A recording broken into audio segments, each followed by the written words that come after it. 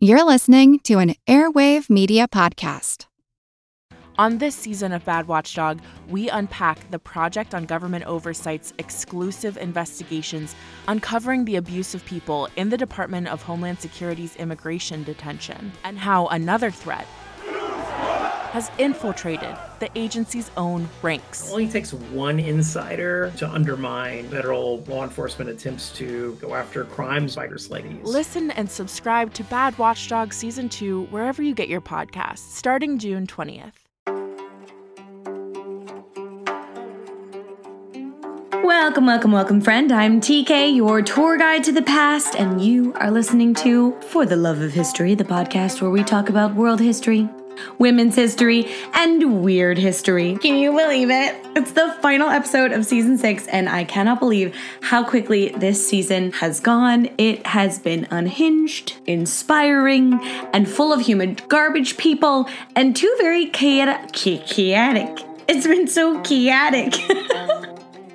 Two very chaotic trials of various species. But it has also been chock full with some amazing baddies and fantastic guests. Hey, this is Editing TK popping in here real quick to tell you about an amazing milestone that we have reached because of you, my delicious little donut. We had the highest number of episode downloads ever in the For the Love of History. We were 200 downloads shy of 6,000 downloads this month, which is absolutely banana sandwich. And I cannot thank you enough. Thank you. I'm so excited. Okay, back to episode TK. And to end this most magical of seasons, I thought that we could talk about a cult. Great idea, right? But not just any cult. The Egyptian Cult of Sobek, the alligator beefcake god himself. And just a little content warning real quick. This topic might not be the best if you're listening at work. We'll be talking about some bodily fluids, so you might want to get your headphones on or just terrorize your office. Either way, it's up to you, friend. So without further ado, let's get on to the season finale episode. Grab your antiperspirant, it'll make sense later, and an offering to the alligator god so he doesn't eat you. And let's get to it. Close your eyes if you're able to. If you're not, please keep them open. But I'd like you to picture this. A 7-foot-tall bodybuilder type dude with the head of an enormous crocodile. And on this dead-eyed reptile's noggin is the towering crown of Amun with double cobras at its base. He has an insatiable hunger and a greedy appetite for horizontal activities. He seems to have no personality traits other than desire to eat and make babies. This is the god Sobek, one of the oldest gods in the Egyptian mythos. His origins are a little vague, but we do know that he was first worshipped in the Fayum Oasis, which is like a little green bloop that is right below the Nile Delta. And surprise, surprise, it was chock full of crocodiles. Worship of Sobek can be traced back to prehistoric times, but only was done locally in that little oasis place until a few centuries later. Sobek's mother is believed to be Neat, the creator goddess, the architect of the universe, and the creator of all gods, who is said to personify the primeval waters that birthed Egypt itself. So she's like pretty much a badass in every way. Yay, Neat. From her primeval waters emerged Sobek. And I think this might be Immaculate Conception, right? Or is this weird Zeus, Athena popping out of his brain kind of a thing, which I think would also be Immaculate Conception because there was no amorous congress involved. These are the questions that keep me up at night. Anyways, I digress. He's born from the waters. Here comes Sobek out of the primeval waters, fully formed, fully beefed up, ready to eat, and ready to get himself involved in some bedsheet tango. Let's see how many euphemisms I can come up with in this episode. Enter your guess now. Because of Sobek's one-track mind, he was dubbed the Lord of Love Juice.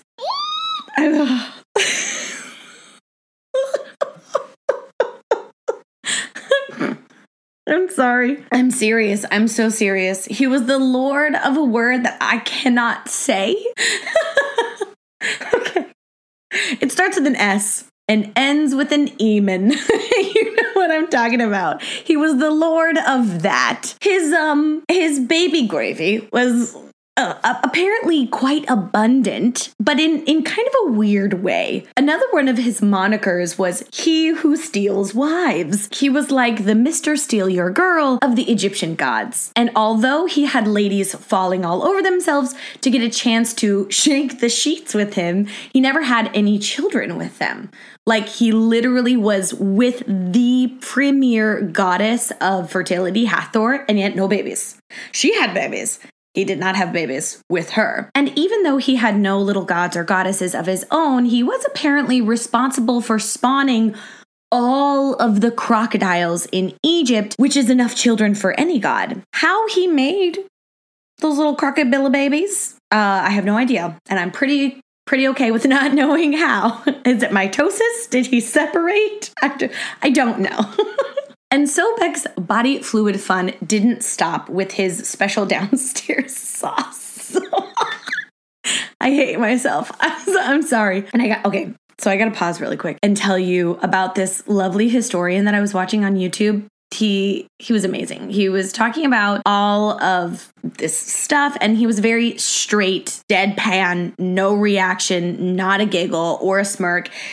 He was talking about all of this as if he was like telling you about the weather, and I applaud him because I absolutely cannot deal with this, and I feel like a tween in sex ed class. But I will compose myself and move on to tell you about Sobek's other powerful body fluid, his sweat. Yes, dear one, Sobek's sweat was apparently so strong and so abundant that some believe him responsible for the creation of the Nile friggin' river. The whole thing is from his sweat, which is so gross when you think about it. I'm just picturing these ancient Egyptians talking to each other. What are you watering your crops with? Sobek sweat. What are you taking a bath in? Sobek sweat. What are you drinking? Sobek sweat, which is hilarious because in Japan there is in fact a drink called Pocari sweat, and I will only be able to think about Sobek now. It is officially Sobek sweat from here on out. So our good pal Sobek was full of all sorts of powerful fluids and was having a great time being locally worshipped, but during the 12th dynasty, he caught his first big break. The first written evidence we have of Sobek is in this freaking cool thing called the pyramid text, which just on its own already sounds really cool, but it's even cooler when you find out that it's a collection of spells and funeral rites for pharaohs and queens, which is so cool. And even cooler, you can get the pyramid text in book form now, which is number 1 on my to-buy list. But I digress. In the Fayum region, Sobek was worshipped in local temples and smaller places, but during the 12th dynasty, roughly 4,000-ish years ago, the pharaohs were like, hey, we need to start up some agriculture and infrastructure work to make our capital city super great and get us some more agricultural productivity. So that's what they did. It was a huge, grand project, huge even compared to construction today. And they also thought that they would need to build some temples to appease the gods to make this region super rad. The pharaoh Amenhotep III took this very seriously and started building temples to local deities. And following what I assume is Sobek's life motto, the pharaoh went big and did not go home. The largest of the temples Amenhotep III created was Sobek's. It was a huge building that housed a pool in the center for all of Sobek's little children, aka the crocodiles, and one very special crocodile, one that was raised straight out of the egg and treated like a literal god, because this crocodile was raised in captivity and fed a constant buffet of beer, bread, and meat. It was very chill. So chill, in fact, that it seemed to have no problem being covered in gold and jewels all the time. But unfortunately for the crocodile, just like any other aristocratic person back in the Disney who exclusively dined on delicacies, Mr. Fancy Pants Croc met an untimely death due to lots of medical problems and was mummified like a pharaoh. All throughout the Fayum region, Amenhotep III and other pharaohs built many a temple in the name of Sobek in order to make their own ties to the gods stronger, and therefore their claim to the throne stronger in the eyes of the people who had been worshipping Sobek for a super duper long time. One of Sobek's peak godly times came when he was combined with the god of kingliness, Horus. And for the delicious donuts who are just listening and not watching, Horus is the god with the hawk head. He's got a little beak too. He's a hawk, okay? So when I say combined, I really mean like combined. They combined the two gods. We're talking full hybrid homunculi situation. And now it's time for a pub quiz. Do you think Horus Sobek was the head of a hawk and the body of a croc, or the head of a croc and the body of a hawk? I'll wait for your answer. If you said head of a hawk, body of a croc, you were correct.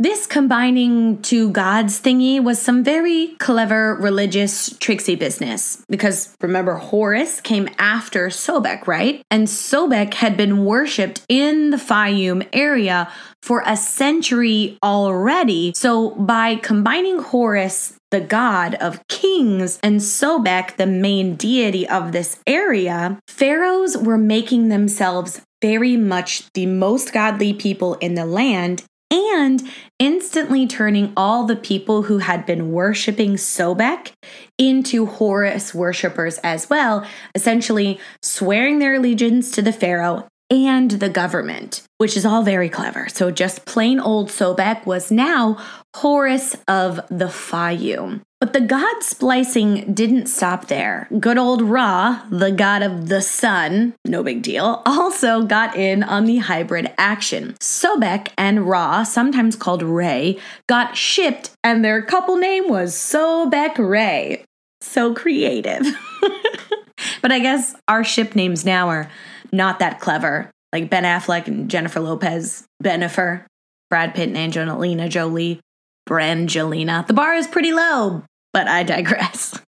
So now our little lord of lovemaking and sweat was responsible for creating the Nile, all of the agricultural goodness of the Fayum, and directly connected to the pharaoh. And now he was responsible for making the sun itself rise in the sky each day, which was incredibly important to the Egyptians. He had a freaking killer resume, this guy. Now Sobek was no longer just a little local Mr. Steal Your Girl deity, nay. He was squarely in the center of the Egyptian pantheon.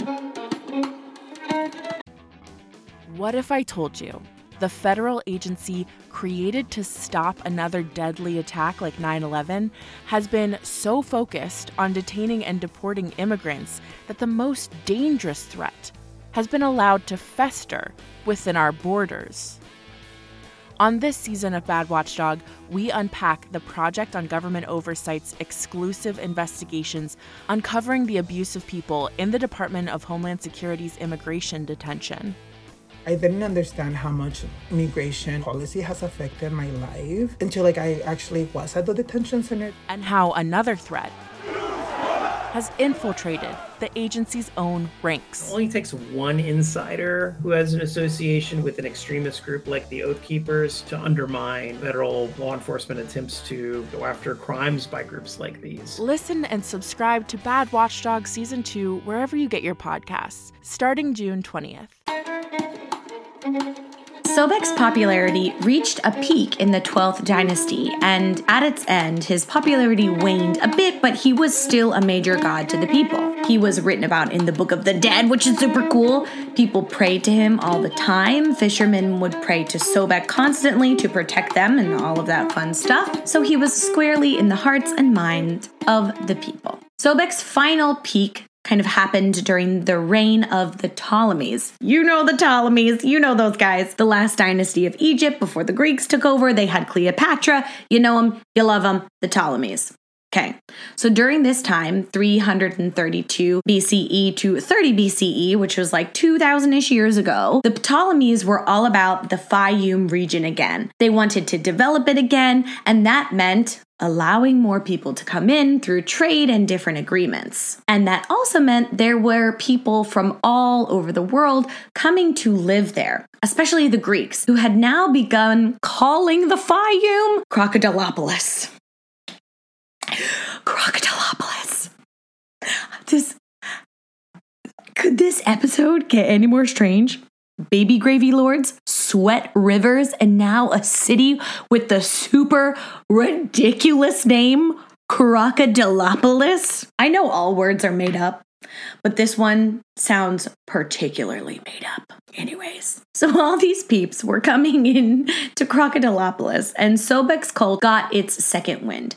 The Egyptian people were all about that Sobek worship and kind of holding on to their culture and heritage, and the Sobek worship was taken to a new level. People began purchasing crocodiles to be sacrificed to Sobek, and the demand for this became so high that a new crocodile breeding industry formed. Because Sobek wasn't particularly the god of any one thing, people would worship him and pray to him for a plethora of stuff. General protection, prosperity, money, agriculture, all sorts of things. But as all things do, the Ptolemaic dynasty came to an end with the tragic death of our good Judy, Cleopatra. The Greeks came in and the Egyptian gods went out. But why did the Egyptians worship such a terrifying creature in the first place, TK? I hear you asking. Thank you. Great question, my delicious little donut. As always, you come in hot with the critical thinking. It was totally true that crocs were one of the deadliest creatures in Egypt, along with like snakes and hippos. But those deadly little beasties were also worshipped in god form, with the super cute hippo goddess Taweret being the goddess of protection and children, and the snake goddess Wajet is another goddess of protection and fertility. Worshipping the thing that could kill you in real life was kind of a way to harness that power and deadliness and all the other positive attributes that animal possessed and use it for yourself. It was also a way to kind of exert some form of control over your environment. A hippo might eat you if you're in the river, but if you ask the hippo goddess to like chill out and not let her hippo people eat you, you might feel a little bit better. And if you're a fisherman who doesn't want to end up crocodile lunch, you might want to just like send up a quick prayer and be like, Sobek, can you keep your kids in check? Right? So Sobek, although scary and all-powerful, was a god of the people and of the pharaohs.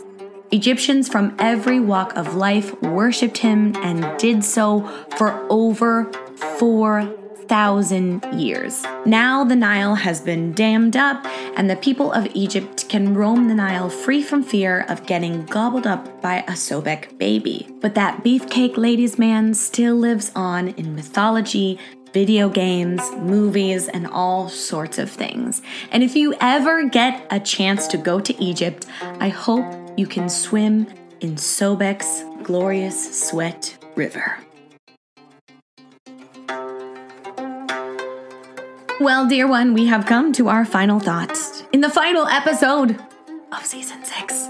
And for our final thought today, I have a little bit of a teaser for you of an absolutely outrageous story that I found while I was researching for this episode. There are so many myths about Sobek, but one of my favorite is the myth of Sobek and the fish of chaos. My mom was here at the tail end of me researching for this episode, and I died. I died when I was reading about it, and I had to check 5 or 6 different sources to make sure that this indeed was correct. I am going to upload the full story on Patreon. It'll be up by the time this episode posts, so if you want to hear the full story, you can go ahead and go join Patreon at any tier. But I'll give you a little teaser here. Okay, you ready? You ready for the chaos fish? Once upon a time in Egypt, Isis was super pissed at her son, Horus. Horus had magical hands, and in order to punish Horus for the awful thing that he did, Isis decided to take those hands and toss them in the Nile River. The god Ra saw all of this happening and was like, oh man, I feel so bad for Horus. That's awful. I gotta do something. I don't want to piss off Isis, but I also want to help Horus. So what is a god to do? Ra gave it a thought, and during his brainstorming, he realized that he could do a lot of things, but swim down to the bottom of the Nile was not one of them. However, he knew somebody who could. Can you guess who that someone was? You're right, Sobek. But it's not like Ra could just rock up to Sobek's palace in the Nile and be like, hey, can you go get these hands for me? Ra had to sweeten the deal and entice the crocodile god to want to get the hands, because the hands were now in possession of the fish of chaos. And the fish of chaos had already made a fool of Sobek once. So the god Ra created a magical signet ring that he knew the crocodile god would want. And with the ring in his pocket, he began sailing down the river Nile to persuade the god of insatiable hunger to do him a little favor. And to find out the rest of the story, you can join us over on Patreon. Well, that is all she wrote, friend. I cannot thank you enough for joining me all throughout season 6. This has been the best season that we've had in For the Love of History, and I'm so grateful that you've been here with me this entire time. I would not be here without you today, and I am continually in awe of your support and kind messages and birthday gifts that I got this year. I can't. Oh, I honestly think that my delicious donuts are the greatest people here on the internet, and I will gently fight anybody who says otherwise because I don't like conflict, but I will get into a conflict about that. This season, we had so many guests. We started a YouTube channel, which is absolutely just so cool. It was one of my goals for this year, and I really appreciate anybody who has gone and subscribed. If you haven't yet, it would be just so wonderful if you could do that. Go head on over. The link is in the show notes. Or if you're watching this on YouTube, hit that subscribe button. You know you want to. So with season 6 coming to an end, I will be taking a bit of a break in the month of September and the very beginning of October. I'm aiming to have the season 7 up and ready by the second week of October. We shall see how that goes. And speaking of season 7, you can go on over to Instagram this week to vote on the topic polls for season 7. Participation in the topic polls and on Instagram in general is super duper helpful in appeasing the algorithm gods, as well as leaving a rating or review on whatever podcast platform you're listening to. And speaking of support, if you'd like, you can join Patreon. That would be super great. In the month of October, I will be telling some spooky Halloween tales from Japan and other places around the world. And we'll also be doing some other fun things over there. There's merch discounts, early episode releases, a bunch of other things going on. But if that's not your vibe, that's totally okay. We've got some wonderful merch. If I do say so myself. If you're watching the YouTube version, you can see my super cute t-shirt that I have right now. It's available for you. We've got my favorite flower, the sunflower, and on the back, there's a really cool logo. It's amazing. I'll put it right here if you're watching on the YouTubes. Anyways, if you're not watching on the YouTubes, you can check out the merch store in the show notes. And as always, I love to hear from you in my DMs on Instagram or TikTok. Find me over there too. And now, without further ado, for the last time in season 6, I would like to tell you to do something that makes you happy. Take care of yourself. Drink your water. Drink extra water today because I won't be able to tell you for a few weeks. Okay? Drink it. All right? Okay? And I will see you for season 7 of For the Love of History podcast in October. Okay? I love you so much. Mwah! Bye!